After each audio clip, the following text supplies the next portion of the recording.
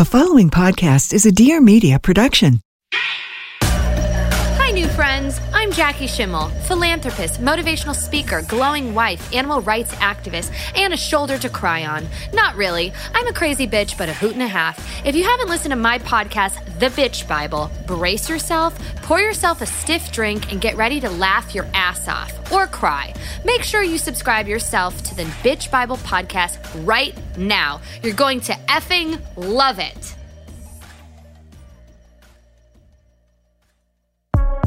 I'm Dr. Deepika Chopra, the Optimism Doctor, and this is Looking Up, a place where you can expect to find raw, transparent storytelling.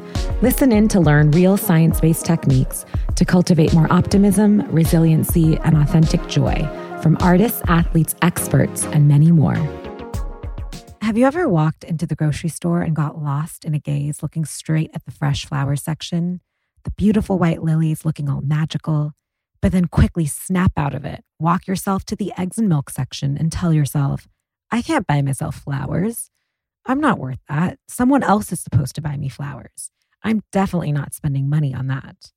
Well, my guest on today's episode of Looking Up experienced that exact moment multiple times. And after years of childhood neglect, depression, anxiety, shame, and an unbelievable amount of perfectionism to cope with it all, had a really rock bottom moment in which she describes drunk dialing her therapist. She transformed her life through reparenting herself and becoming a ninja of self-love. And well, you may have guessed it, but her advice to all of us, and the title of her book, out now, is Buy Yourself the Effing Lillies and Other Rituals to Fix Your Life. Tara Schuster served as the Vice President of Talent and Development at Comedy Central. She was responsible for Emmy award-winning shows. She's an author and a playwright. She's transparent about her journey, and well, she's super funny. Tara talks to us all about worthiness, validation, journaling, the simple daily rituals she has created to transform her mind, body, and relationships, and how important it is to stop contemplating it or convincing yourself otherwise. Just buy yourself the damn lilies. How we begin the Looking Up podcast is with a little intro section that I like to call Looking In. And it's just a very short series of rapid fire style questions. So don't think too long or too hard about these answers, just whatever comes to your mind. Tara, is there a book that you have read that has actually changed the way in which you live your life? Please share it with us and why. Yes, absolutely. So I'm going to go with one. It's a little cheesy, but that doesn't take any of its shine away. It's called The Artist's Way by Julia Cameron. That I know a lot of creative people have read that book, and we're going to go into it, but I grew up in a household where I was really not supported and really even told, you can't be an artist, you can't be creative. And that book was like opening a window into possibility. It's like a 12-step program towards recovering your creativity. And it really changed my life and even set me on a path where I thought, this is even possible. Like, oh, it would even be possible to have a life I love. So I gift that book. I mean, I've given like at least 15 of that book. It's incredible. The Artist's Way by Julia Cameron. This question is probably one of my favorite questions just because selfishly, it sort of gives me a book list. And this book has actually come up a lot with a lot of the guests. So just right now, while you were speaking of that, I was like, okay, this is like I don't know how many times someone has suggested this book. That's it. I'm going to start it. So thank you. Okay. People think I'm blank, but I'm actually blank. Ooh, good question. Okay. People think I'm super extroverted, but I'm actually a little introverted. I think, my job in Hollywood was very social. Go out for these people with drinks, take them to dinner, take them to lunch, always a thing. And I really do enjoy connection. I enjoy meeting people and I love hearing their stories, but I have to be alone for significant amounts of time, like take off to the woods 2 days, not talking to anybody, not replying to your text, alone. So yeah, I think I come off as really just like, I love to be social, but I really need alone time. I totally get that. Okay. Describe yourself as a teenager during your high school years in 3 words. Ooh, okay. I was super tenacious. And in fact, they used that word in a award ceremony. And I was like, oh, that's the word for what I am? That makes sense. Tenacious, lonely. I was really lonely and felt just really adrift, and funny. I think the whole time I used humor as a way to deflect whatever, but I was always just like pretty funny. Okay. When is the last time that you cried? Ooh, some real vulnerability here. Oh yeah, we don't shy away from vulnerability here. We dive deep. It was probably last week when the gentleman I'm seeing changed a plan that was no major plan. It was a small detail of the plan, and I just lost it. I was so upset. And as I kind of reflected on why did that, this was a very small thing, and I'm not usually upset by very small things. I realized it was the millionth thing in a year of plans changed. What thing you expected turned out a different way.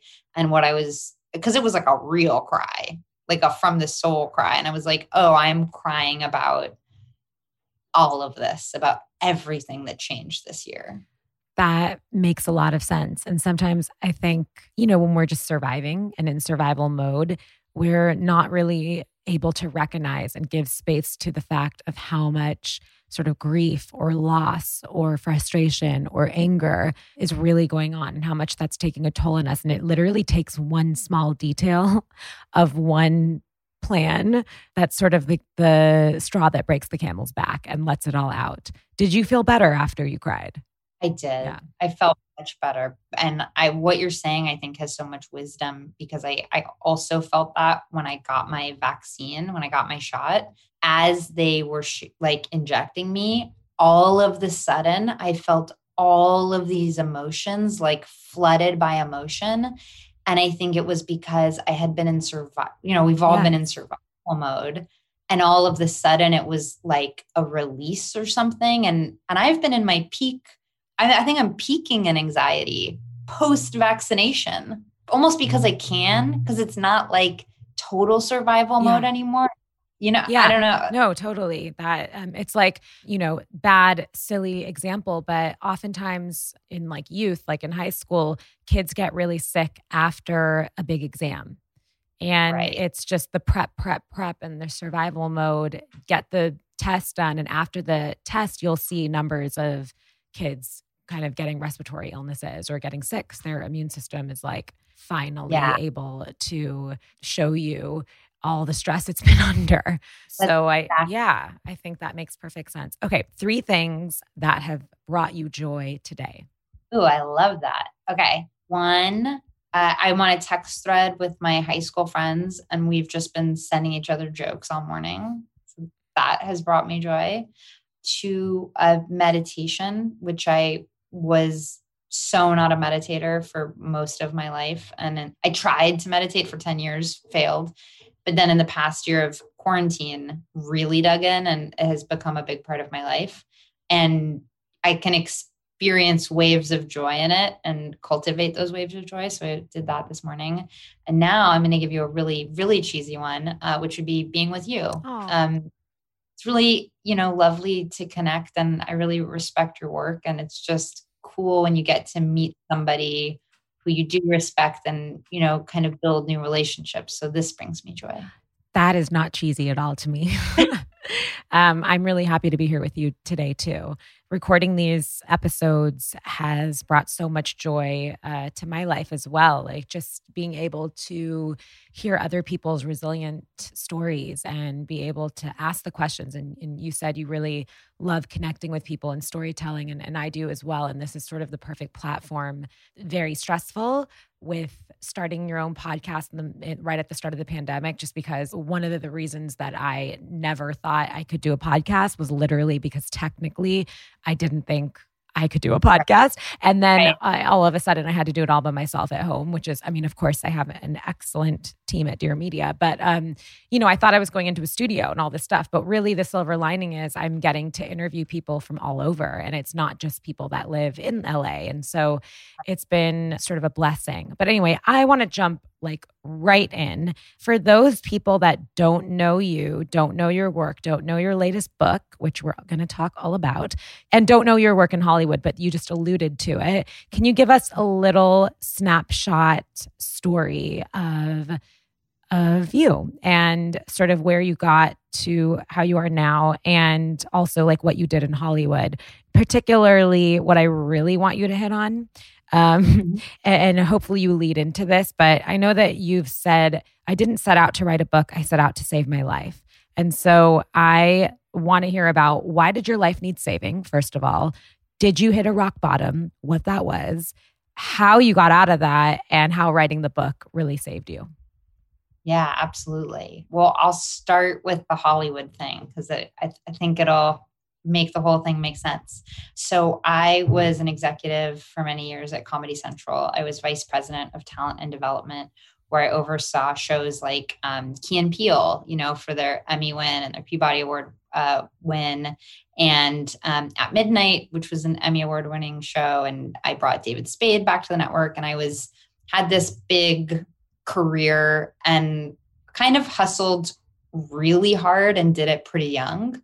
And on the outside, to everybody outside, it looked like I had everything together. I'm young. I'm in Hollywood. It's glamorous.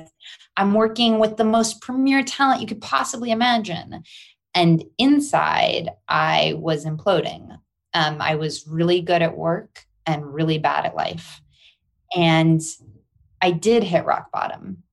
So I guess what I'd say is I grew up in a house where things came to die. I was neglected and psychologically abused by my parents, just to paint a picture of kind of what it looked like. My first memory is of a family of deer dying in our pool and seeing their waterlogged bodies on a blue tarp.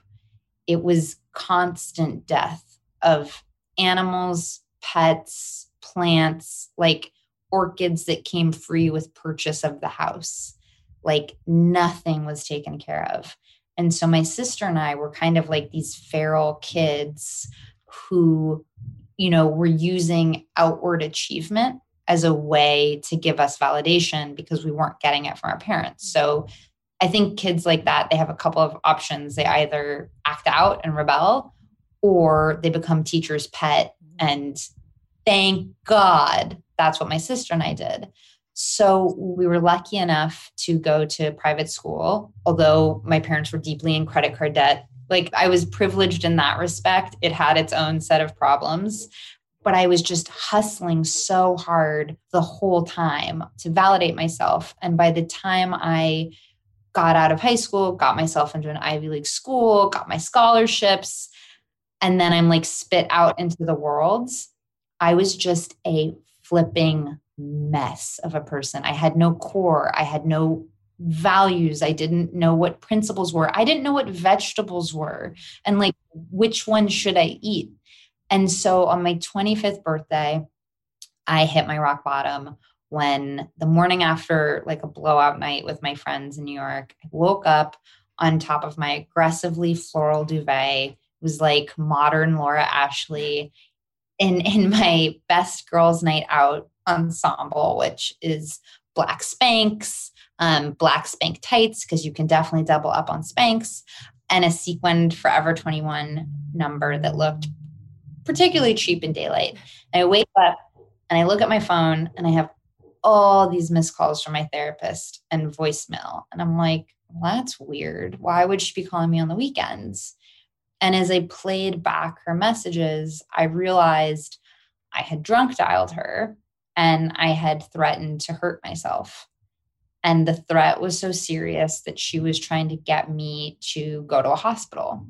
And that, hearing the worry in my therapist's voice, she was this perma-calm Danish woman who always just had a cup of tea to her placid smile. I had never seen her express an emotion, really. Hearing how worried she was about me made me realize I had a lot to be worried about. And that if I didn't save my life now, I might not have much of a life to live. Wow. And so that next morning, I decided, okay, I don't have parents in the sense that I don't have people nurturing me or taking care of me, and I don't have those skills. I just don't know how to do it. And if I don't do it, I will always be a neglected kid. Mm-hmm. So I took my sort of, I was like, well, what do I have? How can I approach this? And I decided, well, what if I made a curriculum of reparenting myself? Like, what if I took my need to achieve and applied it to this? And so I started a Google Doc with just like all the questions I had, like, what are values? What are principles? Literally any question I had, put it in the doc. And then I attacked it. I read memoir like it was self-help.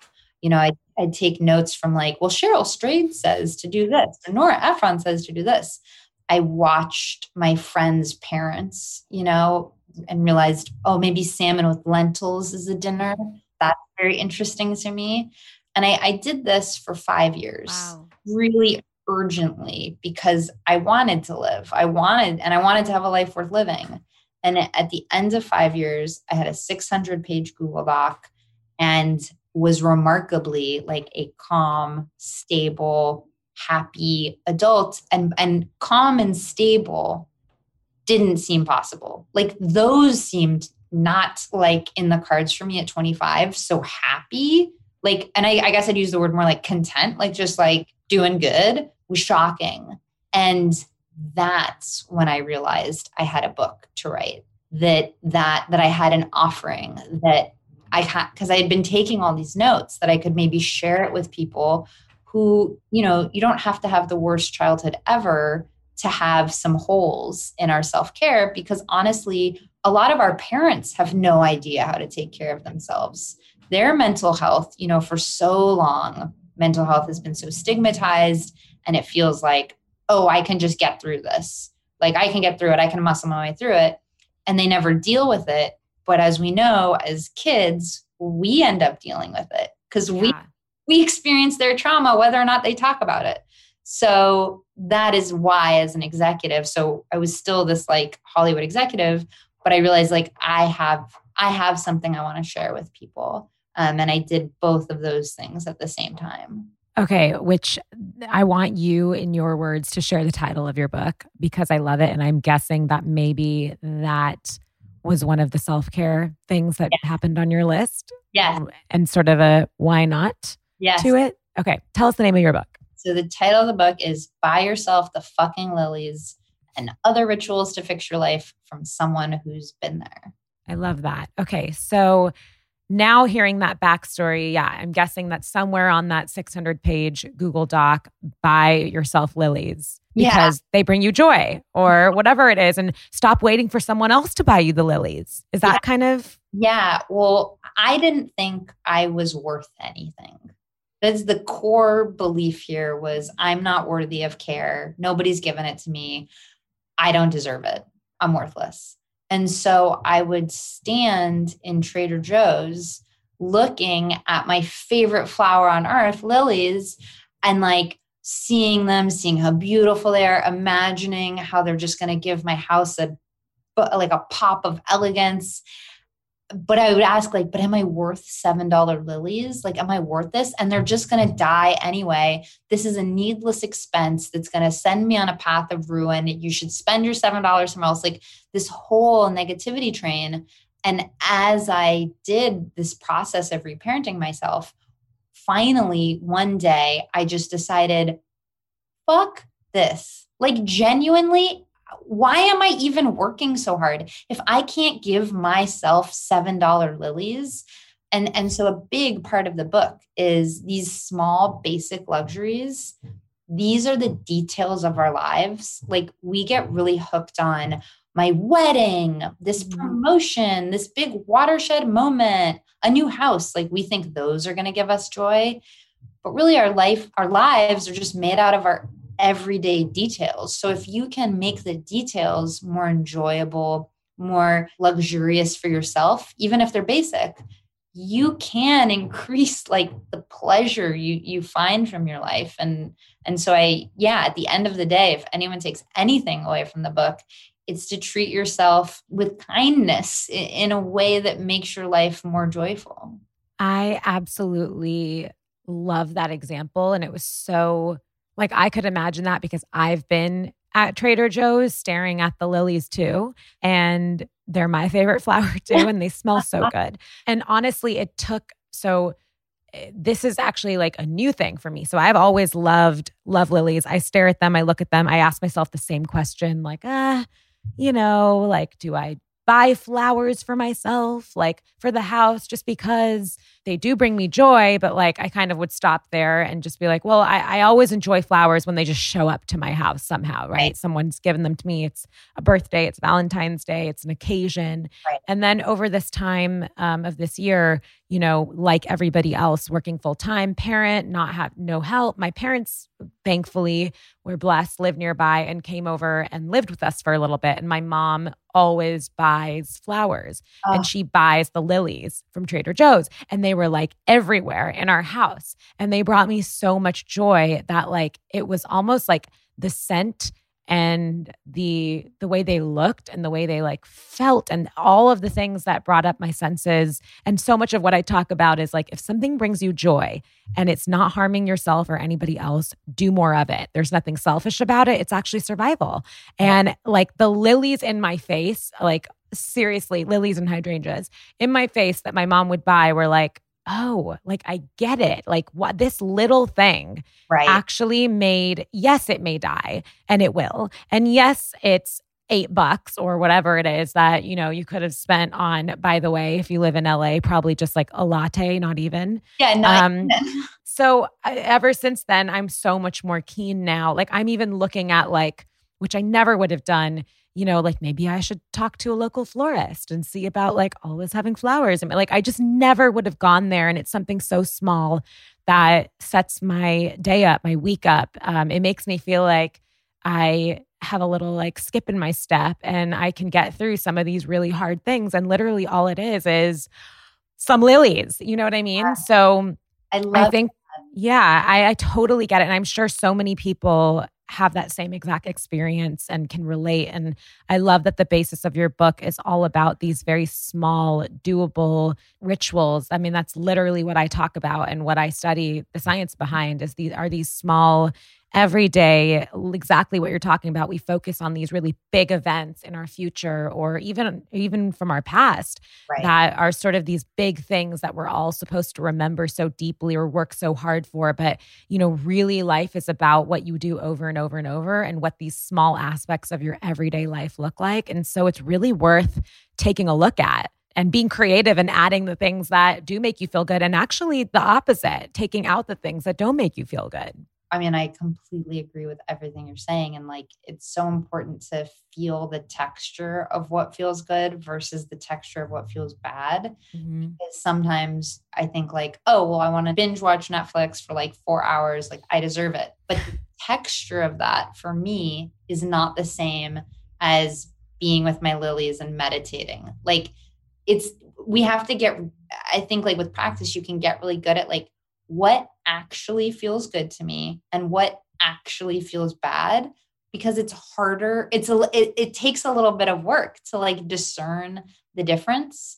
And I think in this culture, we are so driven to muscle through things, like just get through it, muscle through it, that we all need practice in treating ourselves like we are precious because we are, and getting okay with thinking like, oh, I am a precious being. I am worth taking care of. And that is going to make me stronger and more able to be resilient, as opposed to thinking that's just for weak people. I don't have time. I need to muscle through this. Like, I think we're hooked on a narrative that just busting and hustling, like that's the only way, when in fact, I think it's like counterproductive, because eventually it's diminishing returns. And that if we took better care, we actually could do That's actually a really interesting concept. And I really want to ask you about that and dig in a little bit with like, how does someone who has like such the hustler in them sort of from such a small age, and like partly that was because it was so, I guess, relative and related to your own sense of self-worth by getting the A's and Right. pleasing the teachers and just hustling to get into an Ivy and get scholarships and then get this amazing job. How does that hustler nature, how do you calm that down? And how do you sort of balance or boundary that with still wanting to do well and be successful at the things you're doing, but now having learned this really valuable lesson that it's not always about how hard you hustle or how hard you work at something. There's more to that is like the quality of it, and it could be less working. But how have you navigated that, and how is that going for you right now? Yeah, it's such a good question and is so relevant. I mean, I have two answers, which is one, I basically realized in the pandemic that I have two speeds, which is go, go, go, go, go, go, go. And oh my God, I need to lie down. Like my factory setting, those are only two that I had available to me about a year ago. With so much work on this, I see that I might have a middle setting. I haven't totally gotten there yet, but how I'm trying to cultivate a sort of a space where I can work really hard, but I can also relax is by learning how to rest. Mm-hmm. And really noting what feels like rest to me, like literally writing in my journal when something feels, I call it like a sponge bath for my brain. Like when I feel that like kind of like, oh, I'm just calm in my body, my brain is really like chilling out. Scrapbooking, meditation again, walking under trees. Like I've just been this year simply noting what feels like that brain sponge bath, and then trying at least once a week. If I was doing it perfect, which I never try to do anymore, I'd try to do it every day. But like upping the amount of rest I take would be the first thing towards what we're talking about. And then the second thing is I got really surgical about where I get my self-esteem from, so that I'm never confused about, did I do it well enough? Am I measuring up to someone else's standards? I asked myself, what are the three things that make me respect myself and know that I'm doing enough? And they are showing up to write, being a good friend, exercising. That's it. Those are the only three things I have to do in order to make myself proud. And they're not tethered to success in any way. They're not tethered to somebody else's approval of me. They're unshakable, untakeawayable places I get my self-esteem from. So it's those two things. That's really helped with the needing of external validation. Like I genuinely have gotten to a place where I don't care I want people to like me, obviously, because I'm a human, but I don't really give a fuck how the book sells, whatever. That's nice, but that's not where my self-esteem comes from. The self-esteem came from, I wrote the book to the best of my ability. So I think those are the two things: finding places for rest and getting really, really crystal clear on where you get your self-esteem from. Yeah, I love those two things. They go very hand in hand with a lot of the stuff that I talk about, and this idea of places in which you can find rest. I think so many of us on auto are just like, well, it's sleep, or it's like you said, like binge watching Netflix. Like I just needed that. And there's so many, and that's fine too, if that's what brings you joy and brings you rest, but challenging ourselves to actually like make this a creative experiment. Like what truly feels good for you, and how cool it is that you get to come up with your own sort of like toolbox. And what might be like walking under trees for you, which by the way, like sounds wonderful to me, just like a walk in general. And I just imagine myself like being in a forested area or like with different types of trees or like some shade and sun sort of like seeping through the branches and, you know, that like spotlight that happens. And then all of a sudden it doesn't because of the wind. Like I could see all that. And that's one of my like areas of joy, and also looking at that as an area of rest. Rest doesn't have to mean sleeping. It literally can mean, just like you said, I like that visual of allowing your brain to have sort of this like sponge bath. But yeah, it's relaxing your brain. It's being in a state of calm, and whatever that is. So I think that's wonderful. And I think like being able to actually write those things down, like I always urge people to write this stuff down, like have a list of rituals that feel good to you. And when you're in this like mode of like, I need something, you go through your list, because oftentimes in that moment you kind of forget and you do your auto. So you just go through it and you're like, can I take a walk right now? Can I dance for 3 seconds, 3 minutes? Can I, listen to music? Can I take a bath? Can I, whatever it is that's on your, can I watch an episode? Whatever it is that's on your list that you can do that within the time that you have. And sometimes it's a little and sometimes it's a lot. I think like having it written down is helpful. And then, yes, absolutely finding where you get your self-esteem from, or oftentimes, I talk about what is your true purpose. And so I think that you really can't go wrong in decision-making in your life, whether it's the cereal you're buying to the job that you're about to go for, or the relationship that you're in, as long as those decisions really work themselves back towards what you truly value and what your purpose is. And so spending time getting to know that, and more specifically, like what makes you feel proud of yourself. I think that those are key. And I'm so happy that these are the things you're talking about. And I know you released or launched your book at the start of this pandemic, which honestly, couldn't have been at a better time. Not a good time for the world, but it was actually a good time to learn these tools. And so do you find that the book has really helped you in this past year, more so than in any other time? Yeah. I mean, I think for me, having done all that work, it was sort of like prep almost. Candidly, like it's not a good pandemic. Obviously, it's miserable and horrible, and the consequences are unimaginable. And I feel pretty depressed right now about the whole thing. I just, after a year and a half of it, I mean, I don't know how you couldn't, but I did feel prepared. My whole book is about how do you build these rituals to actually enjoy the one life you're gifted. Like one of my big takeaways in that whole journey was life is not a series of crises to be endured. It is to be enjoyed. And so I really approached the whole pandemic that way, that this is the set of circumstances. It is completely beyond my control. What is within my control is how I treat myself and how I treat my community. And so the book was a big gift to me in that way, in that I knew enough to know to go into the pandemic that way.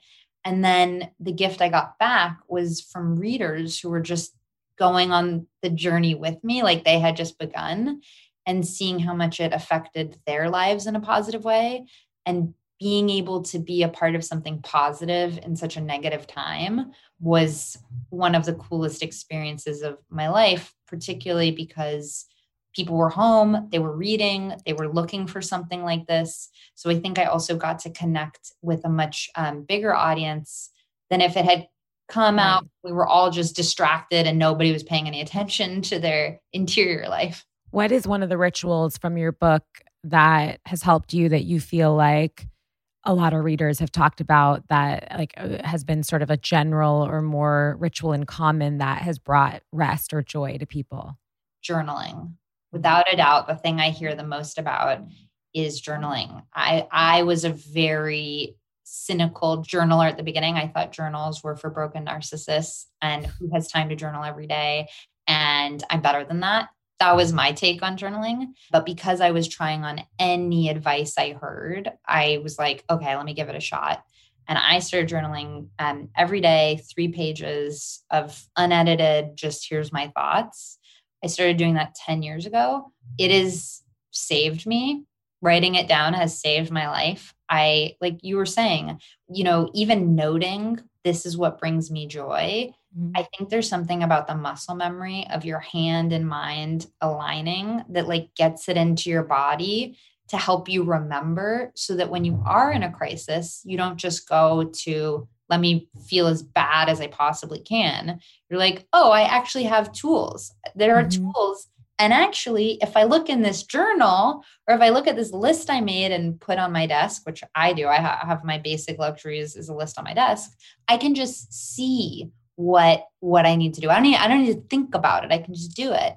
And so a lot of readers, they have trouble starting journaling. They're like, I know this is a good idea. I've always wanted to journal, but I have trouble starting.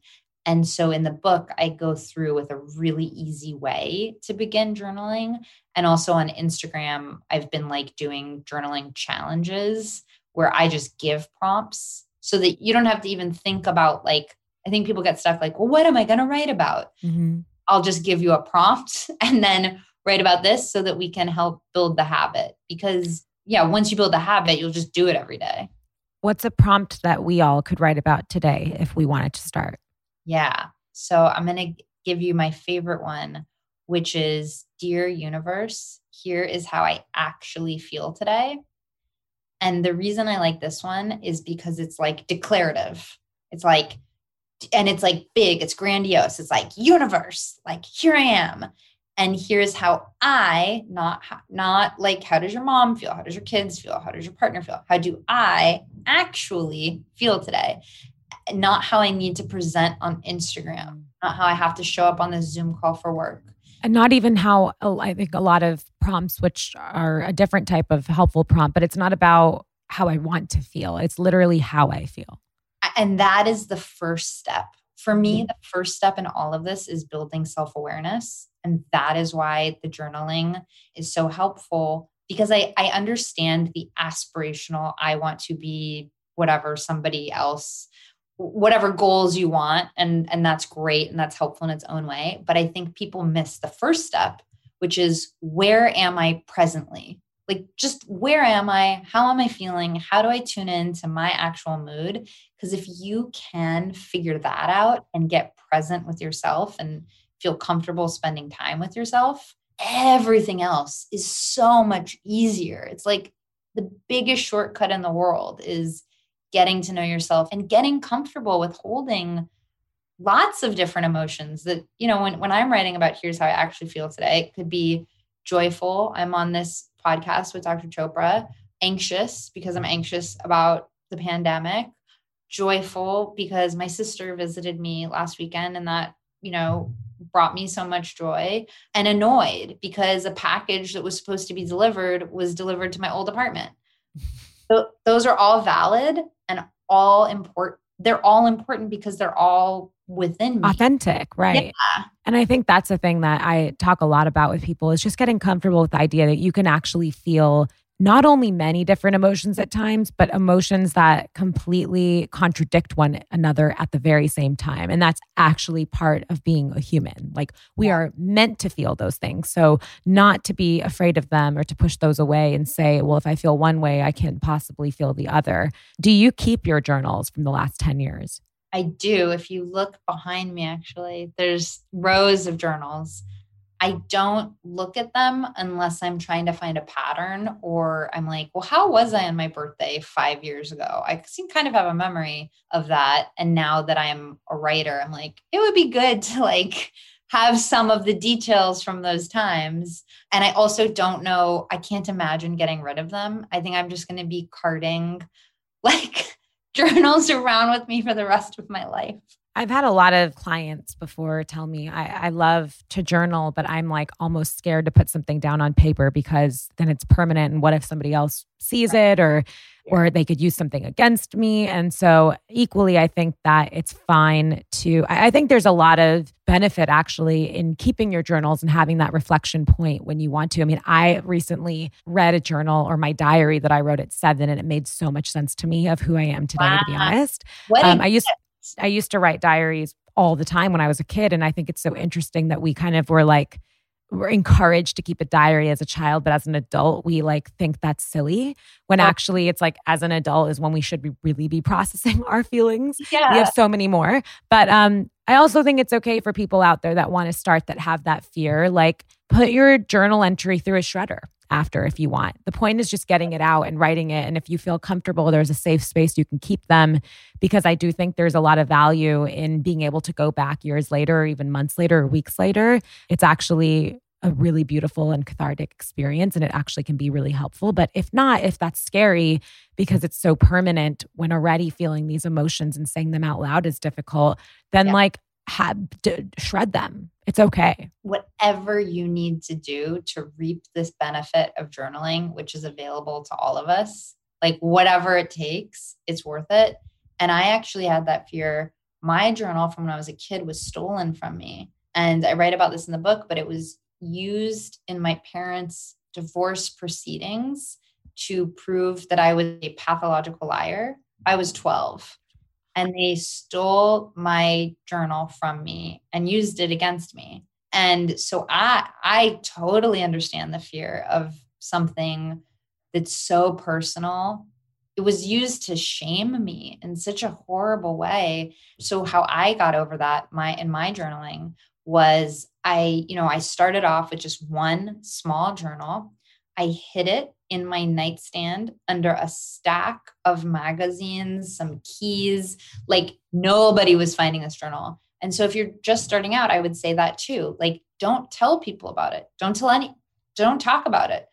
Have it just for you. It's just yours, and hide it or do it on your laptop. Give it a file name that's something completely, not journal, like taxes 2019, something like that. Grocery list. Nobody wants to know. Yeah, exactly. And give yourself so much kindness for this fear because it's a totally reasonable fear, Absolutely. Okay, I know we have to end up, but you talked about your basic luxuries. I know you kind of gave us a couple, but what are your 10 basic luxuries that are written on your desk right now?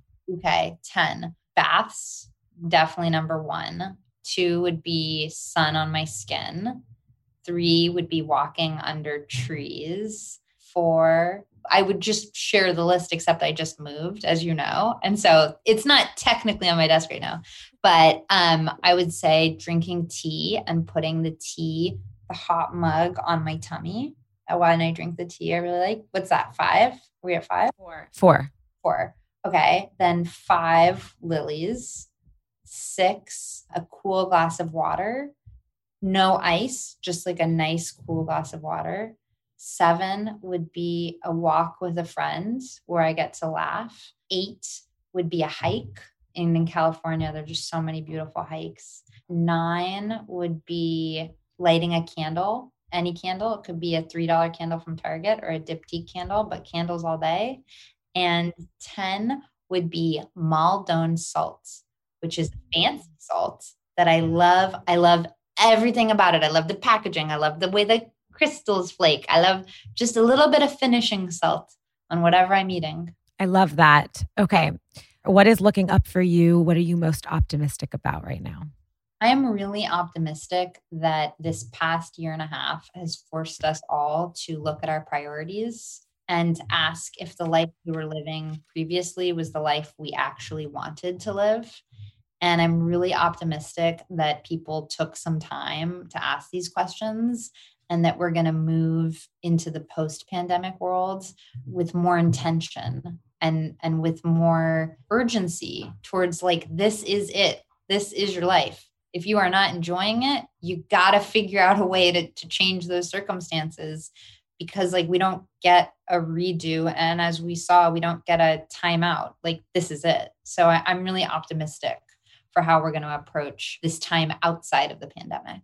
I love that. I'm optimistic about that as well. And so the last thing that we do on this podcast is, if we were together, I'd have you pick your own card, but I pick a card for you from my little baby. My things are looking up optimism deck of cards. And if you don't know about them, it's 52 science-based or holistic prompts or suggestions that actually increase optimism, resiliency, and joy. So similarly to some of the rituals I'm sure you talk about, but these are prompts. They tell you what to do. And I picked one for you. So it's your homework for today. Oh, I'm so excited. Okay, this one's your card. This is your illustration. Wow. Change is a challenge for all of us. Name a change you withstood and came out for the better. It can be any type of change at all. A job change, a move, a relationship that was not serving you well. Wow, good job. You have successfully changed and therefore been through one of the most difficult experiences of the human existence. Now you can do anything. So your job today is just to think about one thing that you've actually changed, with a change you've withstood. And I'm sure there's plenty, and we've talked about some of those. So to do that, to think about it, to sort of marinate in it and figure out how that's part of your resiliency story. Oh, I love it. And it couldn't be more timely. I feel like that was like a little piece of divine intervention. So thank you. I'm excited to meditate on that today. Thank you so much for being on this episode. I've loved chatting with you, and hopefully everyone out there has found at least one little ritual that can bring them more joy, or at least can just go buy some fucking lilies today. Yes. Thank you so much for having me. Thank you. Thanks so much for listening to Looking Up. For more optimistic content, follow me at Dr. Deepika Chopra. For more info and how to get your very own Things Are Looking Up optimism deck of cards, head to thingsareLookingUp.co. If you like what you hear and you want to support the show, please don't forget to rate, review, and follow the show wherever you listen to podcasts. Our theme music is Me and Sade by Tommy, courtesy of Terrible Records. I'm your host, Dr. Deepika Chopra, and I'll see you next Monday for your weekly dose of optimism.